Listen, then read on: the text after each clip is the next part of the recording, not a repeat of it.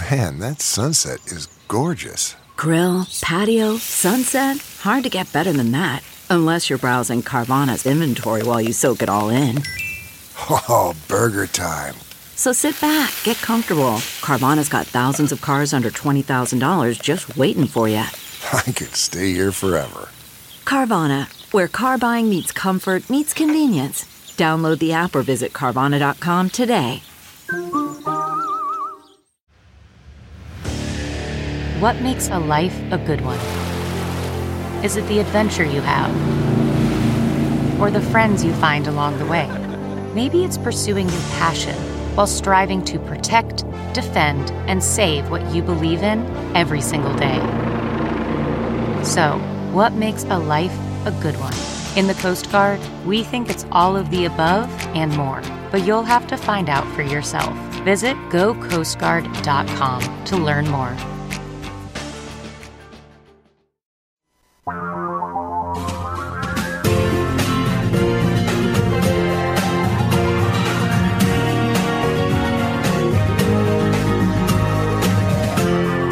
This is the Thom Hartmann Program. This is the Thom Hartmann Program, and I am Jeff Smith. And you are you, and today is Walk and Chew Gum Day. We can do those things at the same time. There is a significant national discussion going around the depth of corruption of this White House, the degree to which the Mueller investigation covered elements of that corruption, the degree to which Bill Barr exposed or covered up elements of that corruption, or exonerate or didn't exonerate that corruption. And that is an important discussion. And how we should be feeling about the regulations with respect to the special counsel rules, and what should happen now, what should Jerry Nadler do. People still want to talk about how the legal process should weigh in on this president with respect to his real estate dealings, his tax dealings. As far as I know, he still hasn't released his tax returns. How it should deal with campaign finance violation accusations and evidence. And then there's the other truth. And the other truth is that ultimately prosecution is not the way we should pick a president, or it shouldn't usually be the way we get rid of one. We should try to make our decisions with democracy. History gives us some lessons that, heck, the impeachment of Bill Clinton, the efforts at removing Bill Clinton did not keep Democrats from winning congressional seats and did not keep Bill Clinton from being a two-term president. The arrest of the Watergate burglars happened 6 weeks prior to Richard Nixon not only winning re-election, but with a historically large margin over George McGovern. That ultimately the argument that has to be won is, how can the country be made better? How are the lives of the American people being made better? How is democracy made better? And we've got to not only chew the gum of the corruption of the White House, but also walk in the direction of American lives. And that's why it's Walk and Chew Gum Day. So we're taking your calls. Are you a gum chewer? Are you a walker? Or are you both? Let's listen to Sam from Asheville, North Carolina. How you doing, Sam? Oh, I'm doing okay. It's Walk and Chew Gum Day, so I've got a different story here. All right. Congressman Mo Brooks of Alabama quoted Mein Kampf on the floor of the House yesterday. He was talking about the big lie that the Democrats were talking about. He said, I quote from another socialist who mastered big lie propaganda to a maximum and deadly effect. And then he quoted from a section of Mein Kampf, which he just kind of forgot to mention was written by Adolf Hitler about Jews. They're going completely nuts over calling us Nazis. It is. And they're telling the big lies, and right now the mainstream media is not calling them on it. The very first time that I subbed for Tom for an extended period was the opening question. The question of the day was, what's the big lie? And how do we make sure, and we were even talking about the most stuff, like we're getting distracted by weird tweets and weird stuff that happens every day, and how do we avoid being the cat following the laser beam, and how do we address the big lie? Is you see the narrative that is being crafted by, folks like Dinesh D'Souza, et cetera, that trying to flip the argument, that's saying that the effort against white supremacy, that the effort against fascism is somehow an effort against the opposite of that. I don't understand. I mean, and I don't really want to, maybe at some point I will, I don't at this point want to repeat their argument exactly, in part because it's so tilted. But I hear you loud and clear, and it does concern me, the quoting of Hitler for any purpose in the House chamber. I need to add one thing. Go ahead. Sanders, Huckleberry Sanders, that's what I call her, said that the news stories about the Russian collusion is treason and is, quote, punishable by death in this country. They are going full-blown Nazi propaganda. They are trying to set up, it seems to me, a dictatorship in America. So, Sam, thank you so much for your call. And if folks want to, if the Dinesh D'Souzas of the world want to challenge fascism, then promote democracy. If you want to make it clear that you are not pushing for authoritarian rule, push for majoritarian rule. Make sure that how a president is elected ensures that the president is chosen by a majority of the people. Make sure that people can vote and their votes aren't suppressed. Make sure the votes are counted, and preferably with a paper record so that they can be.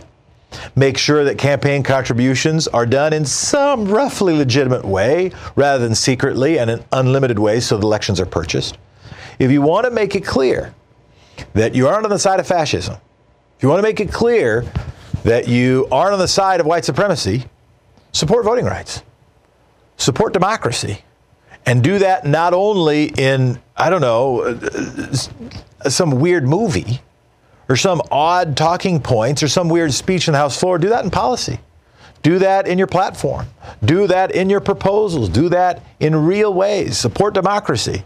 Because there have been times in this country where we had the bulk of both major parties in this country who were firmly on the side of democracy. That was absolutely true after World War II. That didn't mean there weren't villains in both parties. But there was a rough national consensus. They were in this together. At some level, we were stronger together than we are apart. That from Eisenhower to even many of the policies signed by Richard Nixon during that era, there was a consensus that we had to figure things out together, and the democracy was something we were supposed to work on together. If you want to make it clear that you are not on the side of fascists, be on the side of democracy and support democracy. And let's get that. We can argue about any number of things, but let's work towards, again, a bipartisan consensus around the mechanisms by which we govern ourselves, that we are stronger together than we are apart, and in fact, democracy is the thing we should fight for, not fight against.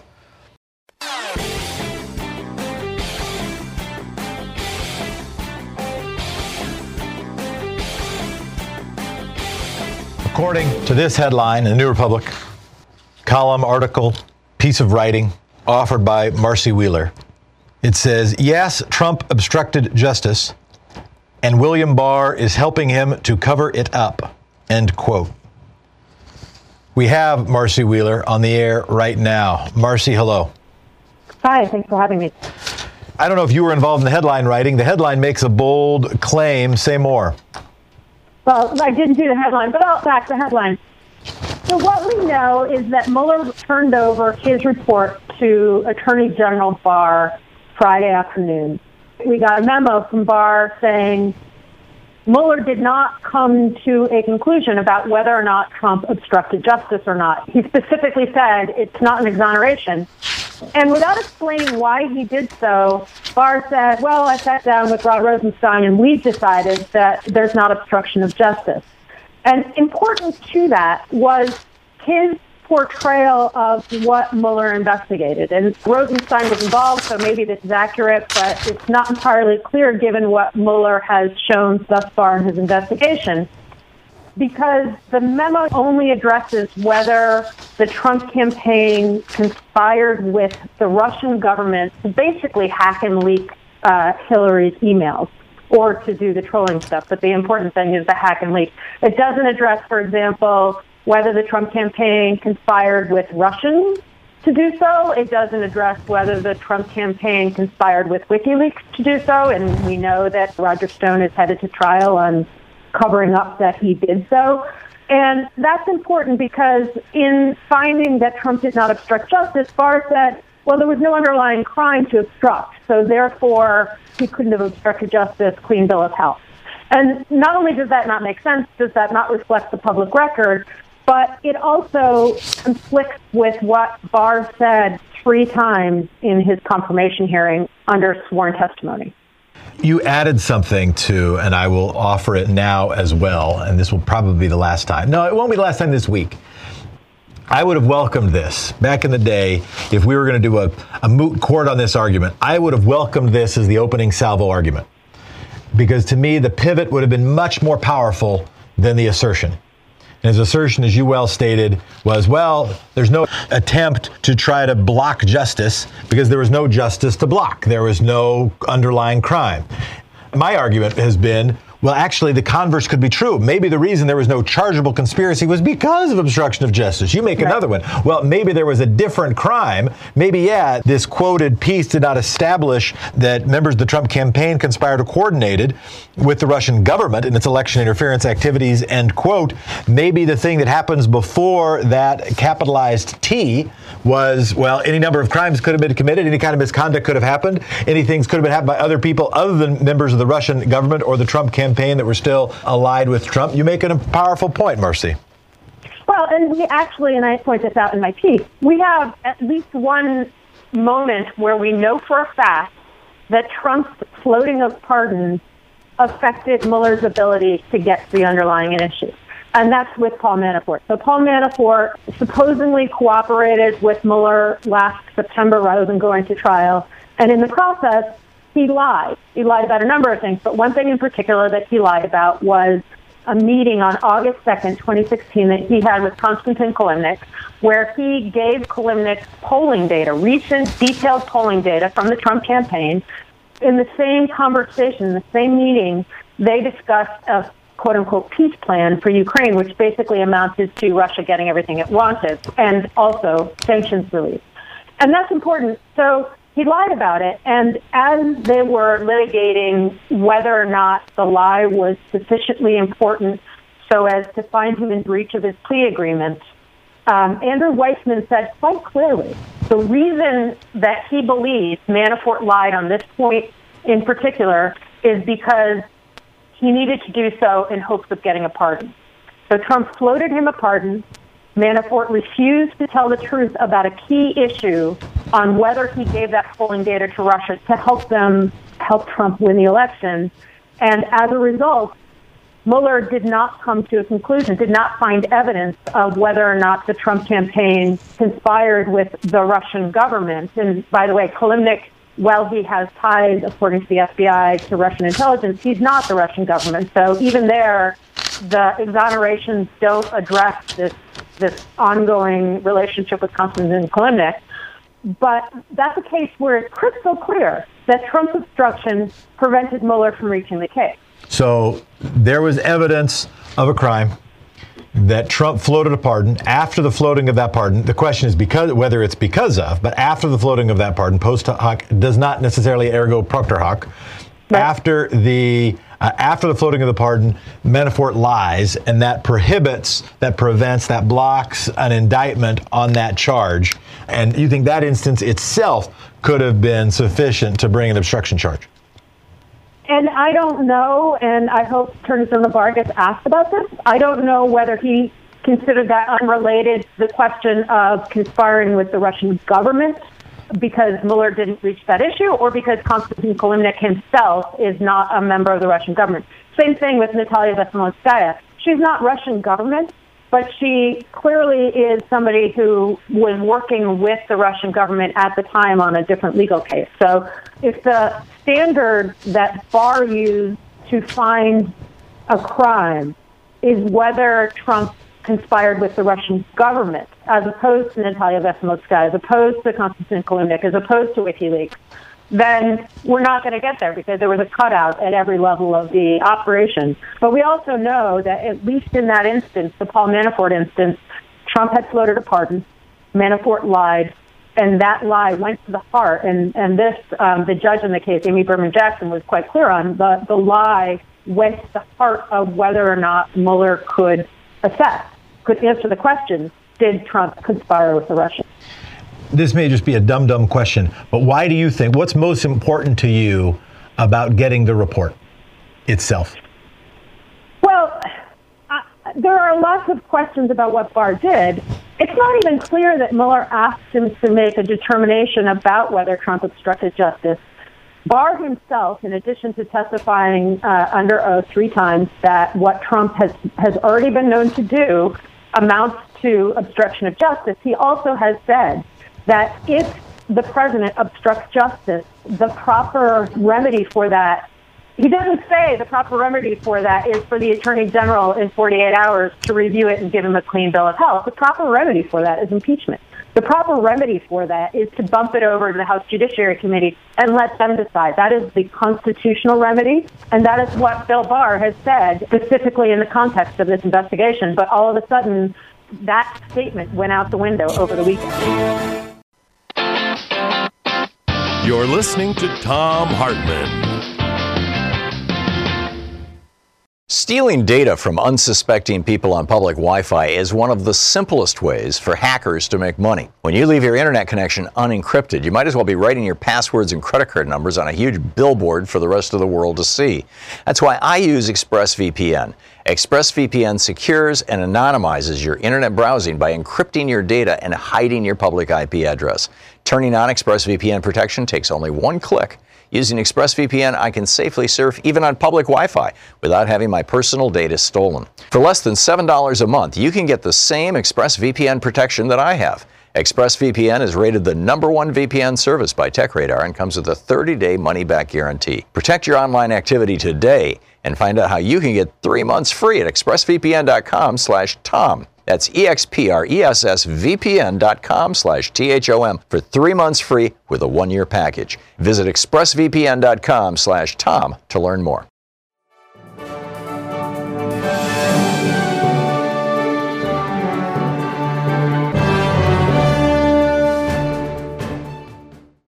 I have to say, I'm a little frustrated. I may be more than a little bit frustrated about the media characterization of this. One that I'll give is the CNN headline, which says, Barr: Mueller finds no Trump-Russia conspiracy. Forgive the mind-reading question. Why do you think that headline bothers me? Go ahead and explain it. Because it goes beyond what the letter says, but it does take some parsing to get to that. Yeah, it does, because even the cherry-picked sentence, the single sentence that does the most work in the whole 4 pages, it starts with quote, and then a T that was not capitalized in the original text. Yeah, a little bracket to make the T capitalized. That's the big question. What's before the T? What's before the T? Because the investigation did not establish, important word establish, that members of the Trump campaign, important word Trump campaign, conspired to coordinate with the Russian government, important word government, in its election interference activities. That does not preclude, if that sentence were true, it does not preclude any number of other sentences. It does not preclude a sentence that says the investigation did not suggest everything after that. It does not say the investigation did not establish that friends of Trump did not do everything that was just said. It does not say that did not establish members of the Trump campaign coordinated with people other than the Russian government, but just Russian other human beings. Or change that one out, or leave all that the same and establish, keep everything else the same, and instead of election interference activities, include other stuff, policy-making activities. So to lead from that, even just the established word, it does not say, we have reviewed this and find no Trump-Russia conspiracy. That was not found. What he found was there was no chargeable crime. I know it might seem a small thing. To me, it seems big. Am I overstating the case? No, I think you're stating it quite well. And it may well be the case that Barr's memo is a fair representation of what Mueller has done. But what comes before the T, right? It could say, Roger Stone, Don Jr., both did conspire with Russians, but they're not part of the Trump campaign, and I wasn't ordered to look into the son and the lifelong political advisor. It may well say, we found abundant evidence that the Trump campaign, that Trump engaged in a quid pro quo where they said, thanks for the help, we'll give you policy considerations if and when we win. That would be a conspiracy. It's not covered in the two very narrowly described things that Barr addresses as far as the conspiracy, which amount only to the trolling and to the hack and leak. And the hack and leak is limited just to the Russian government. It doesn't doesn't explicitly say this, but it very much does not include WikiLeaks, for example. What do you think happens now, and what do you sort of hope happens now? Well, I've given up hoping that... Just given up hope generally, I understand. I would have liked us to get some closure, especially on Russia. Like, twice today, I've had to explain to people that this investigation did not start because of Christopher Steele. This investigation started because a crime was committed. A hostile foreign nation hacked both the Democrats and the Republicans. That's why the FBI started investigating it. They started investigating Trump because a Trump campaign aide found out the Democrats had been hacked before they had. And so, we're not going to get any closure. I do suspect Congress is going to get very involved. I think Barr is going to testify. Mueller sounds like he's going to testify. It sounds like there's abundant, very damning evidence about what Trump did in here. And it sounds like what Mueller set up is a referral to the House Judiciary Committee because they are the one constitutionally empowered to determine whether or not the president broke the law. If you have a memo that says Trump can't be indicted, and DOJ does, then DOJ has absolutely no business weighing in on it. The House Judiciary Committee does. Your view is essentially that Bill Barr is Robert Bork 2.0, that he's the guy that came in who was willing to do the protection of the president. Yeah, and just yesterday I was saying we need to give him the benefit of the doubt. But as I keep saying, he testified under oath 3 times. He was asked, can the president issue pardons to get people not to testify against him? Basically, I'm paraphrasing. And 3 times he said that would be a crime.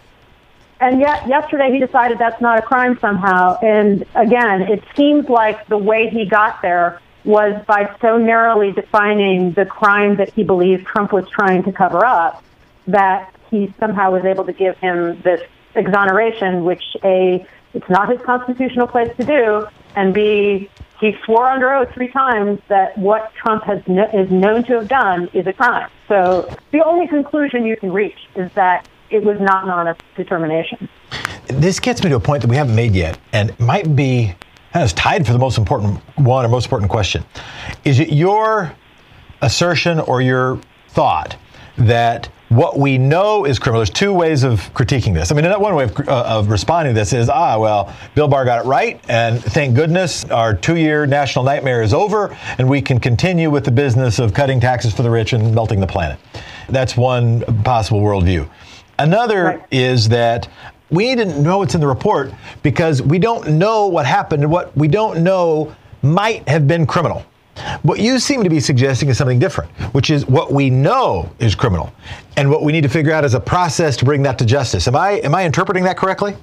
Well, even if it isn't criminal, right? And it may well be. You and I have talked about the other conspiracies that might come before that T in that sentence, right? Even if it isn't criminal, the standards by which presidents are judged are, according to DOJ that Bob Barr under oath says he still buys, the sitting president may not be indicted. The way to keep a president accountable, and this is for crimes and for abuse of office, is to impeach him. So according to what Bob Barr is on the record saying, the appropriate thing to do is for HJC to determine whether A, a crime has been committed, but B, whether Trump abused office in such a way that he should be impeached. Because impeachment is different than a criminal standard. I just want to say thank you. What's a question I should have asked you that I didn't? What are you hoping that the media is covering better than they have done so far, either in the last 2 years or the last 24 hours? 5 of Trump's close aides were indicted for lying. If you take what they admitted to lying about and you map it out, again, it lays out the other conspiracy you and I are talking about. That has fallen by the wayside. Any discussion of what his aides lied to cover up and what any obstruction that Trump himself would be covering up points to a very different conspiracy, and I think we need to be talking about that as well. So be clear about that. Say in clear terms the other conspiracy that you were suggesting is being covered up.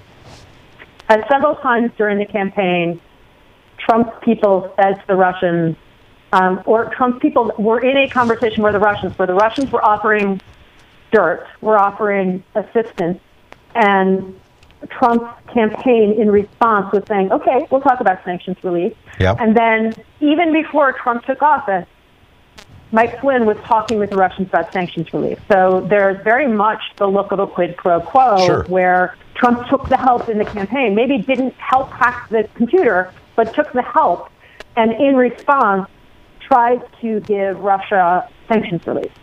Yeah. Yeah, the analysis I nodded my head at that seemed like the better was not that, yeah, there was some secret meeting, or there may have been, but that we're going to get some tape about, but that the Trump campaign, Donald Trump's family left the door open.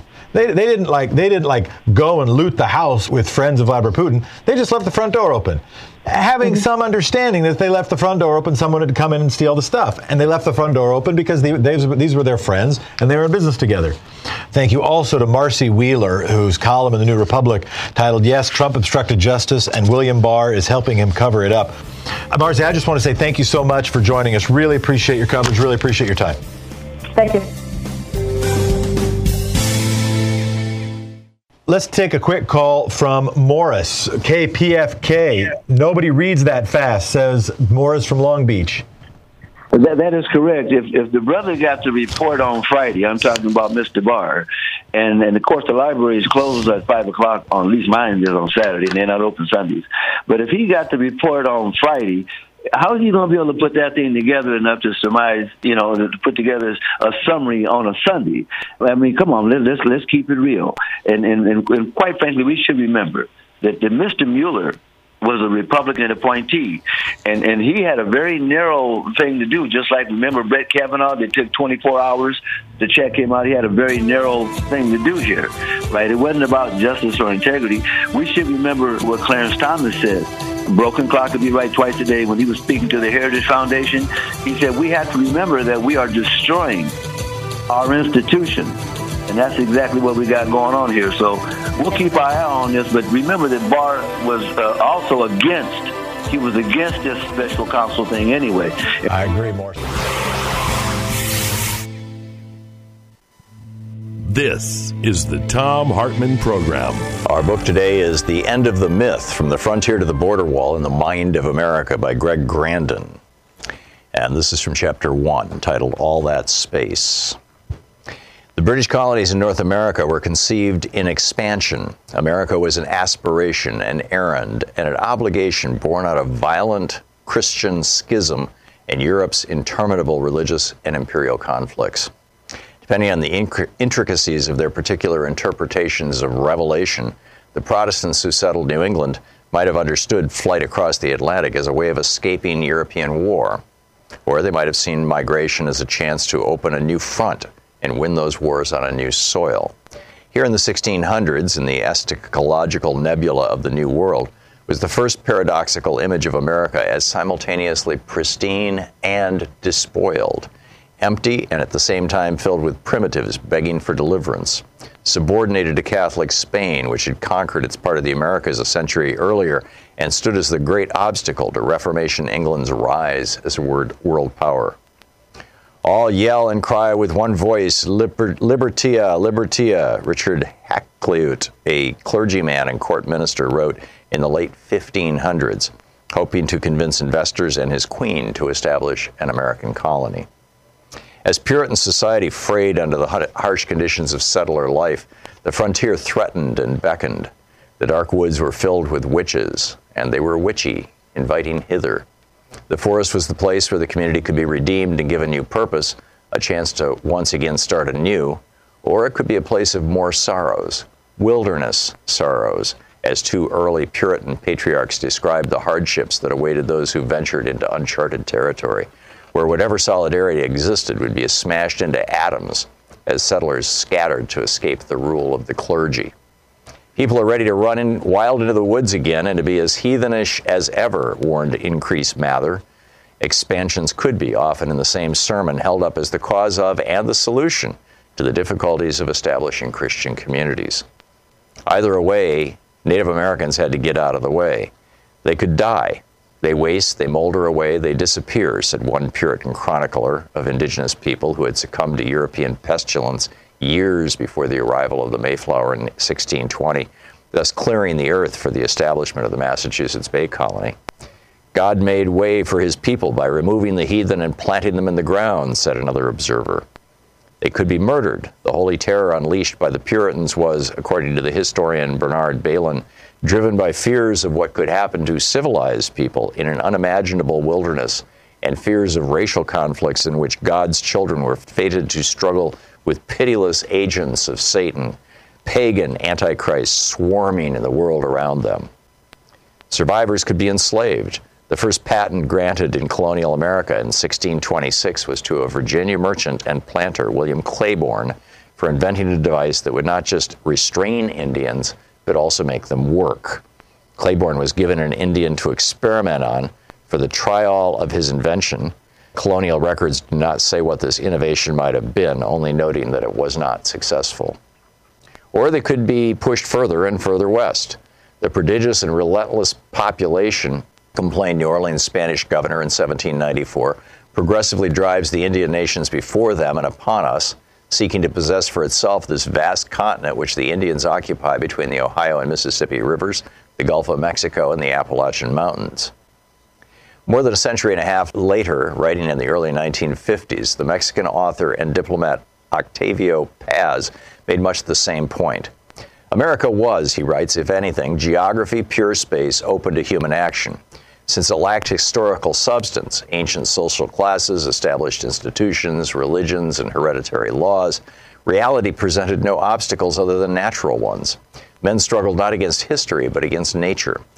And wherever there was an historical obstacle, indigenous societies say, it was simply erased from history, reduced to a mere natural fact and dispensed with accordingly. Evil is outside, part of the natural world, like Indians, rivers, mountains, and other obstacles that must be domesticated or destroyed. End of quote. The American Revolution is a permanent revolution, Paz went on, a nonstop expulsion of, quote, all elements foreign to the American essence, and a constant invention of itself. And anything that stands in the way of that invention, anything that is in any way irreducible or inassimilable to perpetual creation, be it Native American, Spanish America, or history itself, quote, is not American. Quote, in other places, the future is one of man's attributes because we are men. We have a future. In Saxon America, the process is inverted and the future determines the man. We are men because we are the future, and everything that has no future is not a man. The United States, Paz said, offers no room for contradictions, ambiguity, or conflict. The nation flies forward swiftly, as if weightless across the land. Trying to stop North Americans moving west, Stephen Austin, the founder of Texas, said over a century earlier, was like trying to stop the Mississippi with a dam of straw. The drive west waxed and waned and burst forward with great passion during key moments. The book, The Edge of the Myth, by Greg Grandin. Does your current office chair support you? I mean, if you're lucky, maybe it goes up and down, but can you sit in it for hours before it becomes uncomfortable? You know, I broke my back skydiving back when I was 20 years old, and finding a good chair has been a lifelong struggle. The X chair has this dynamic variable lumbar support. They call it DVL. The X chair's DVL was designed to adjust to you, and every other part of the chair can be custom adjusted to fit you. That's why the X chair is equally supportive whether you're 5'2" and 110 or 6'4" and 250. And now with the introduction of the X basic model, there's an X chair for every body type and every budget. Take advantage of X Chair's new financing option and pay as little as $30 a month. Take your comfort and productivity to the next level for less than the cost of a daily cup of coffee. X Chair is on sale now for $100 off. Just go to xchairtom.com or call 1-844-4XChair. X Chair comes with a 30-day, no questions asked guarantee of complete satisfaction. Go to xchairtom.com now and use the code XWheels and you'll receive a free set of the new X Wheels with your chair. xchairtom.com.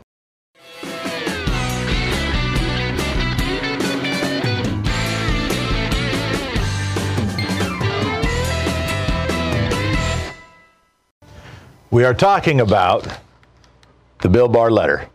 Not because the Mueller investigation is the most important thing going on. In fact, I think its importance has been overstated. I think we have overstated the likelihood, and by we I mean the overall discussion. I have tried to cut against that at least a little bit. I think we've overstated the likelihood that it was going to meaningfully disrupt this presidency. And I think even if it had disrupted this presidency, I think we would be overstating the importance that that would have in figuring out how we can, in fact, do the big three that I care about, which is save democracy, save the middle class, and save the planet. Let's go to your calls. You've been waiting patiently, and thank you so much for doing so. Mark from San Diego wins the Most Patient Listener Award this hour. Go ahead, Mark. Not a problem. I'm enjoying the show, listening to it. Boy, they have, this thing stinks to high heaven. They have shaped the narrative for sure with the help of some lazy journalists. I mean, you wake up to the headlines today, and the New York Times, there's a big cloud that's been lifted over the Trump presidency.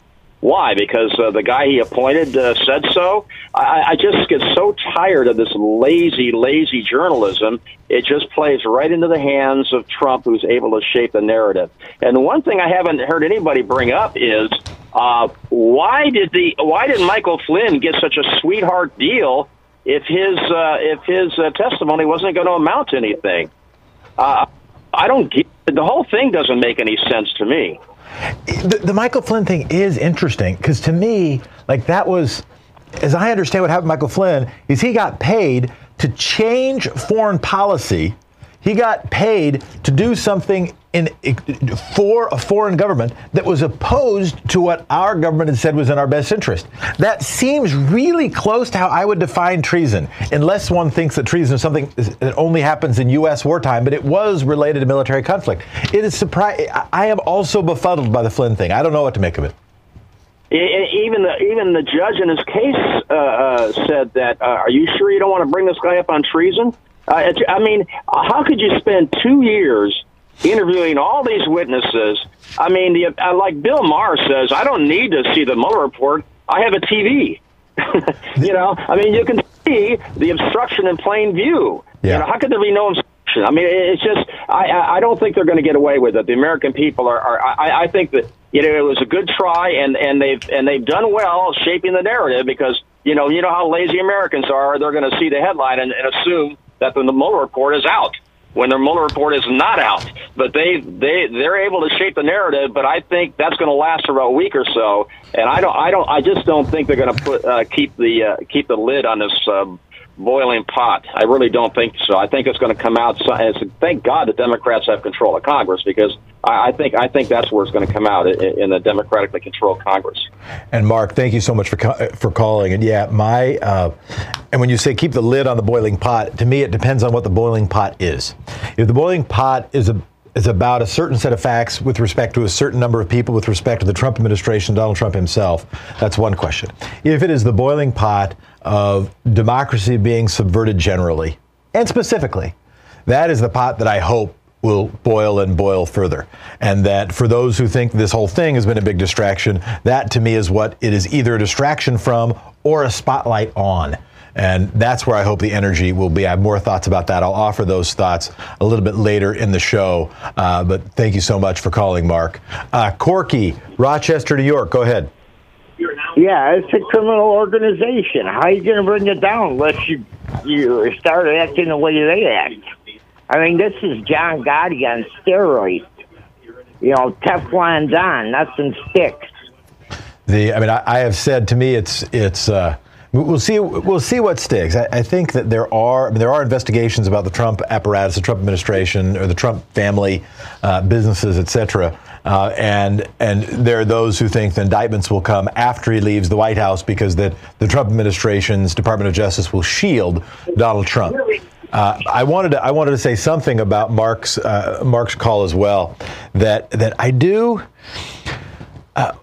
I haven't yet constructed all of the rhetorical architecture for what I'm about to say, but I'll offer it here in a somewhat nascent state.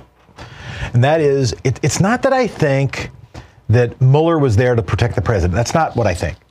I think Bill Barr, that's a different matter. But that's not my feeling about Robert Mueller. And And I also think about the New York Times. New York Times, who, as one of our callers just said, seems to be so quick to adopting the narrative, at least their headline writers, and saying, "Oh, lifts a cloud over the Trump administration." I do think not having Mueller investigate further, not having him call more witnesses, it's now very clear that Bob Mueller will not interview Donald Trump. Donald Trump won't have to be there under oath answering questions. I guess that does lift a big cloud. So I don't want to overstate my critique. But let's be clear. If it weren't for the New York Times, Donald Trump wouldn't be president. If it weren't for the FBI, Donald Trump wouldn't be president. Hillary Clinton would be president. And I suspect Democrats would have lost a bunch of seats in Congress because that's probably what would happen.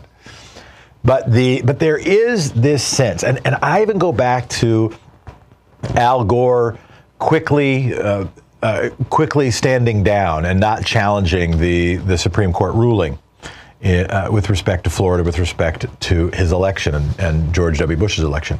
And that is, there are people in power who are believing in institutions and believing in the power structure. Ken Starr is a little different. Ken Starr was an activist. Ken Starr used the position he had to try to take down a president. Ended up going from an investigation on a land deal to an investigation around an extramarital affair. And went not only where the evidence would lead, where the evidence might lead to other evidence that might lead to something else, that might lead to something that would be embarrassing for the president and might take down the president. That's what he viewed as his duty and opportunity. Robert Mueller, this occurred to me when we were talking to Ro Khanna. Robert Mueller, under an independent counsel statute, might have been the ideal person. If he had had the power to decide indictment, if he had been truly independent and totally shielded from the president's appointed attorney general, Mueller might have been the guy. And oddly, Ken Starr might be the kind of person you'd want if you were in a special counsel, because you'd have to get through all those other filters. But instead what we had was Ken Starr, who went further than anyone would anticipate, and Mueller, who left it up to the Trump administration about whether or not they wanted to indict the Trump administration. That's sort of surprising. But to me, the big thing, I hope the big takeaway that I haven't yet constructed all the words for, is this idea that institutions, the infrastructure, the apparatus, the power structure will in fact police itself sufficiently. And I don't think that's what's happening. I think that there are people who, and I think more of them are in high ranks who are Democrats than Republicans, frankly, who are trusting the institutions, who think the institutions are themselves the thing that will be our salvation, not recognizing that movements will have to resolve some of these questions. The institutions are not there to protect us from climate change. There's not an institution that can do that yet. Institutions are not right now protecting democracy itself. In fact, institutions are being used to subvert it. Institutions are not there right now to protect the middle class, to keep us from having the biggest wealth disparities we've had in 100 years. In fact, institutions are being used to exacerbate that. That we can't merely rely. This is not the 1970s. This is not the post-World War II era. This is not the time after we just defeated the Nazis and we are together and recognizing that we have to fight fascism, and at least we are united around that. It's a different time. And we have to approach our media differently. I will step off my soapbox in order to listen to Denny. Go ahead, Denny from Pine Top. Hi, Jefferson. Good stuff. I love your clear, factual, concise delivery. Nice break from Tom as well. Listen, I went from very blue Flint to bright red Arizona. Briefly, 30% disabled vet agent orange. Army paratrooper. Look, okay, filters, deflection, fake news, deflection for 2 years at least. The old story, fake news is better than no news. Media domination of the news cycle. I mean, this is as good as an online law school. It makes the average guy out here, modern day soap opera. I mean, the average guy, we're trying to keep a job, raise a family, and it's a very good, the news cycle, good bottom line for the Murdochs and the news organizations out there, and it's almost their goal to perpetuate this. I mean, which is proportionately also very good for free speech TV and others. And all this falls eventually, partially, on the steps of the FCC. And the puzzle is, how do we manage the right to free speech? Here's my question. Whatever happened to Michael Avenatti? He claimed he could get Trump under oath, easily get him perjured on tape, and then follows obstruction and follows intimidation, and of course the Senate will fail to indict on this call for impeachment, but at least we didn't waste 2 years, and in 2020 we have a great chance to get to the White House. Your thoughts? Well, Michael Avenatti just got arrested for an alleged extortion attempt against Nike. We may talk more about that. I do have some thoughts about Avenatti. Ziggy from Cooperstown, New York. Are you a member of the Hall of Fame or only a frequent visitor? Only a frequent visitor. All right. What's on your mind?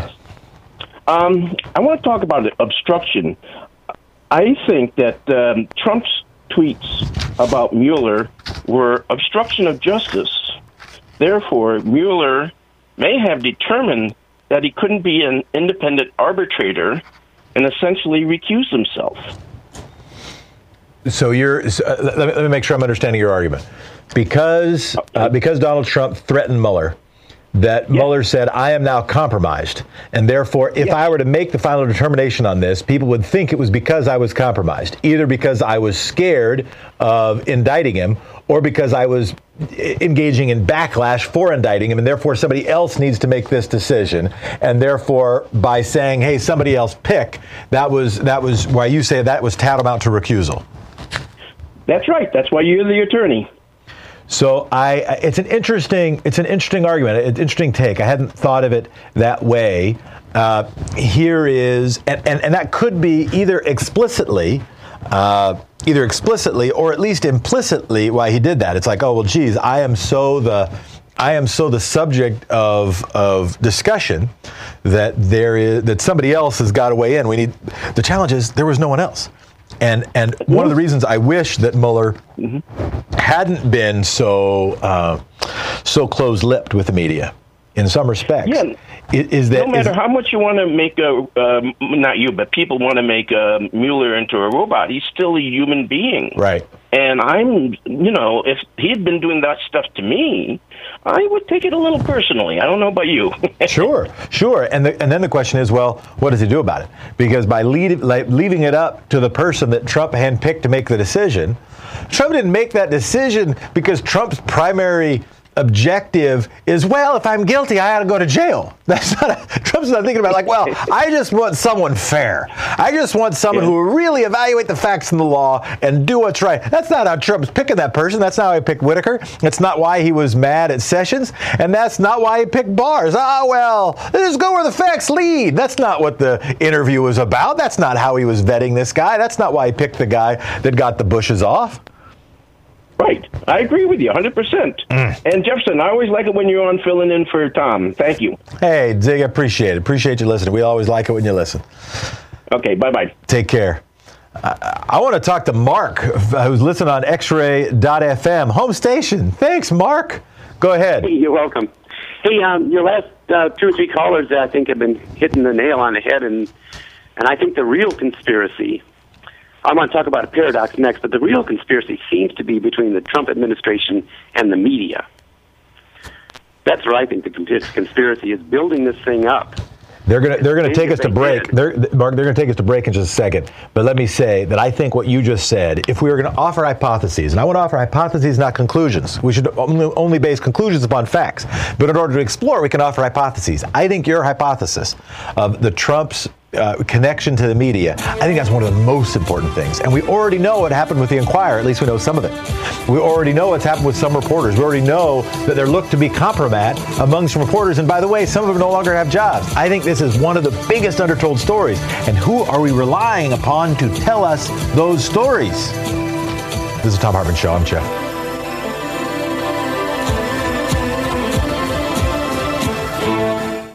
If you're like me, then safeguarding your money through market downturns is a clear priority, and frankly, we've seen enough market volatility to make any investor nervous. For people like us who think outside the box and read between the lines, it's becoming even more clear that the insider secret of accumulating physical gold is becoming a lot less of a secret and more of a trend. According to the World Gold Council, in 2018 alone, central bank gold purchases increased by over 74%. The bottom line is that we are starting to see the cracks forming in our economy. And the faster you take action, the better your opportunity. There's only one company I personally recommend in this industry, and that's the expert strategists at ITM Trading. They specialize in wealth protection and opportunity positioning. Both, as you know, are imperative in our current economic climate. Call my friends at ITM Trading at 1-888-OWN-GOLD. Ask for their free gold protection guide and hedge your bets like the top 1% do. Call 1-888-OWN-GOLD. That's 1-888-OWN-GOLD. 1-888-OWN-GOLD. Our book today for the Thom Hartmann Book Club is The Age of Eisenhower, America and the World in the 1950s by William I. Hitchcock. This is from chapter 19, page 475, about three-quarters of the way through the book. Republicans of the 1950s knew how to sell a product. They pioneered the use of television advertising in politics, and at their national conventions in 1952 and 1956, they mobilized actors, dancers, acrobats, sports figures, crooners, jugglers, and sword swallowers to infuse their rather dull message of peace and prosperity with some pizzazz. In mid-July 1960, though, as the GOP faithful gathered in Chicago at the International Amphitheater, the same hall in which Ike and Dick had formed their political tandem 8 years earlier, the convention planners were running out of ideas. A giant elephant named Koa, on loan from Louisiana, proved to be too big to amble down the aisles of the hall and had to be returned. The torchlight parade of 500 young Republicans had to be canceled due to the fire hazard of their kerosene-soaked rags. Plans to get Henry Fonda into costume as Abraham Lincoln, a role he had played woodenly in the 1939 film Young Mr. Lincoln, were scotched when Fonda turned out to be a Democrat. Half the hotel rooms in Chicago remained empty a few days before the convention.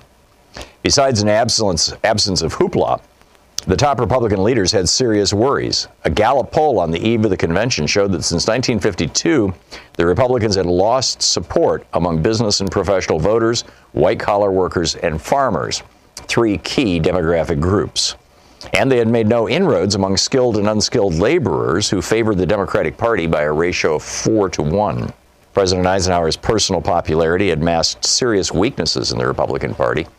As the Republicans gathered in Chicago, John Kennedy, a junior senator with little international name recognition, led Nixon in the polls by 4 points. And I should add, Nixon was the vice president, Eisenhower. The press corps, bored to tears by the lack of drama in Republican ranks, worked hard to breathe life into the candidacies of New York Governor Nelson Rockefeller and Arizona Senator Barry Goldwater, who might, they earnestly hope, challenge Nixon for the GOP nomination from the left and the right.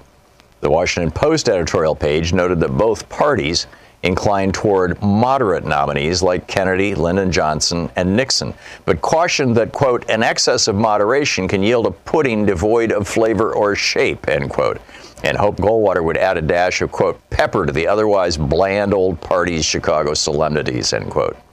Indeed, old guard supporters of the dear departed Bob Taft now had a new champion in the ruggedly handsome conservative from the Desert West. It was not to be. Goldwater did not seek the nomination and backed Nixon.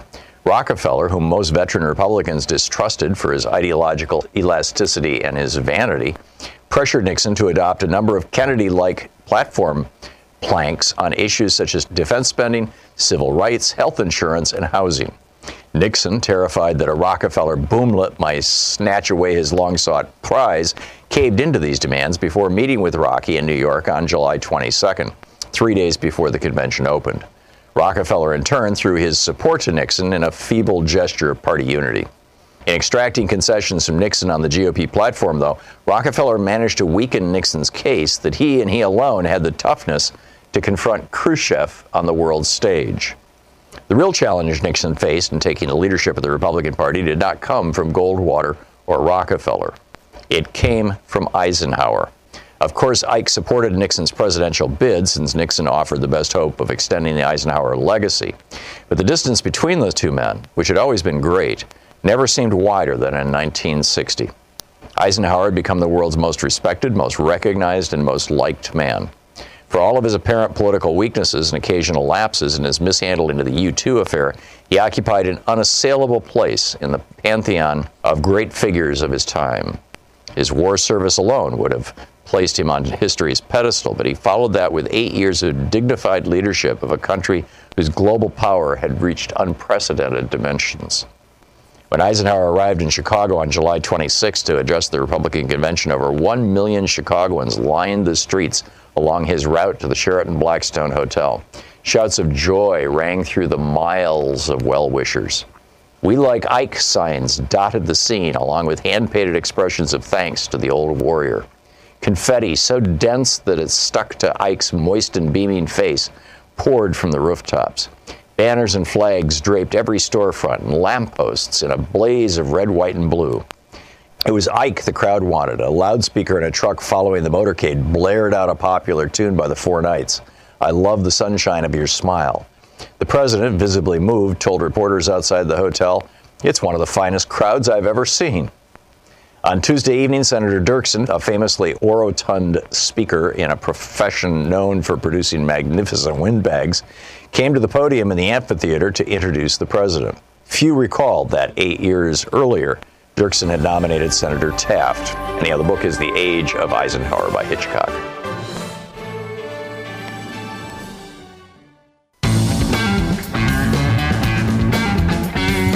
We're going to do a quick speed round here on the Thom Hartmann Show in the Big Big Finish. I'm Jeff Smith on the Big Big Show. Marta, you were making the case off the air that health care should not be watered down, that we need single payer, we need health care for all. Finish your point quickly. We're in speed round. Well, we absolutely can do it, and the naysayers that say we can't, they ignore the fact that other countries spend 12% of their GDP. We spend 19% of our GDP. We spend twice per capita and get half of the healthcare outcomes than other countries. So not only can we afford it, but we can't afford not to do it. And Obamacare is still the number one cause of personal bankruptcy. People cannot afford the $1,500 deductibles, plus their premiums, plus their co-pays. They have children, to feed. Yeah. They have rent to pay. So we need to have single-payer Medicare for all. The nurses are on the front lines. They have been for decades. Many, many doctors are in favor for this. And the current system has extremely high levels of administrative costs. Medicare reduces that. We need to strengthen Medicare. It would cover dental, vision, and hearing, which Medicare currently does not do. It would be comprehensive. And I could go on, but I know I could tell you could go on, and appreciate your passion about it. Thank you so much, Marta. Frank, listening on TuneIn from Dallas, Texas. We're in speed round. Well, thanks so much for taking my call, man. I really appreciate it. I love the Thom Hartmann Show. I learn something every time I listen. So me too. Thank you, guys. Now, I'm just going to make this real quick. I have two nicknames, one for William Barr and one for Trump. I'll get to that in a moment. But William Barr is only doing what Trump put him in there to do, and he protected him. And this guy is good because he has protected conspiracies before. So for me, if you remember Underdog, for William Barr, I called him William Barr Sinister. And Trump, Clockwork Orange. Think about it. All right. I appreciate it. Carol from Pennsylvania. This is America. Go ahead. Hi, great show. When I hear people say this is not who we are, meaning that we are not part of the corruption and the amoral policy of the Trump administration, it troubles me, because if this is not who we are, why are we allowing ourselves to be governed by people who are not what we are? We are being governed by people who clearly are not who we are. Well, Trump is nothing like me. I can't stand the man. I don't think we're doing enough. I think it's time to hit the streets. So needing to ratchet up the response. I think that not only saying that other people should do that, but finding ways that we ourselves can do that. Yes. And Carol, really appreciate your call. And I'll attempt to answer the question as I heard you ask it, even though we're in speed round, but we'll get to the others quickly. Part of it is, I think it is part of who we are. And I don't just mean it's part of who some of us are. I think that all of us, some worse than others, I certainly do, we have our own darkness. If we only think that our sin is born within the White House, we don't understand our national sin, historically and in present day, and we don't understand the sin within ourselves. So that's part of it. But rather than just having that be the only answer, I also think it is because of the mechanisms by which we govern ourselves. I do think it's because of voter suppression. I do think it's because of purchased elections. I do think it's because of unlimited secret money. I do think it's because of ownership of the media. I do think it's because of manipulation of votes and manipulation of democracy that has a hard time doing its job. But I think it's both things, and we can't avoid either of them. Ross, we're in speed round. You want to talk about the importance of the Constitution? Yes, Mr. Hartmann program is really from the heart, so I honor him. And Mr. Smith, you're doing an excellent presentation of that program. Thanks, Ross. And our Constitution has 7 articles and 27 amendments. The first 3, Article 1 is the Congress, Article 2 is the executive, and Article 3 is the judicial. And I feel what Frederick Douglass started, we have to continue to apply our Constitution to our reality. And we are in a 400-year commemoration of the first arrival of Africans in America, which in itself... You got about 15 seconds, so make the key point you want to make sure we get to. I'm appreciating what you're saying. Beautiful. H.R. 1242, Public Law 115-102, signed into law by the Honorable Donald Trump, which commemorates 400 years of Africans' arrival under British colonial slavery. So that's what we need to fight against. The 400 years should at least bring the Africans in equality, because it's all America. Thank you again. Amen, Ross. Appreciate your call. Appreciate you listening. Appreciate what you had to say. Ivan, you got 10 words if you can use them. Otherwise, we'll need to talk tomorrow. Okay, the Mueller investigation discovered lots of illegal activities in the Trump campaign and the inauguration committee by Manafort, Flynn, and others. But the conclusion seems to be that Trump was just Sergeant Schultz of Hogan's Heroes. Yep, that's what they say. That's actually the perfect segue to our close. There is a debate within punditry, within activism, about whether we should focus on Trump corruption or whether we should focus on the issues that are impacting people's lives. I believe in the genius of and, not just the tyranny of or. I believe we can walk and chew gum at the same time. And ultimately what we have to do is root out big-scale corruption so that we can get to what's impacting people's lives. You're the coalition of the benevolently irrational, the good people doing good things for no good reason. And without you, democracy can't function.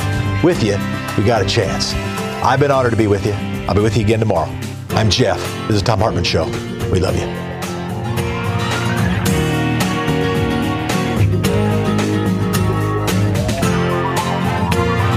You've been listening to Thom Hartmann. For audio and video archives, visit thomhartmann.com.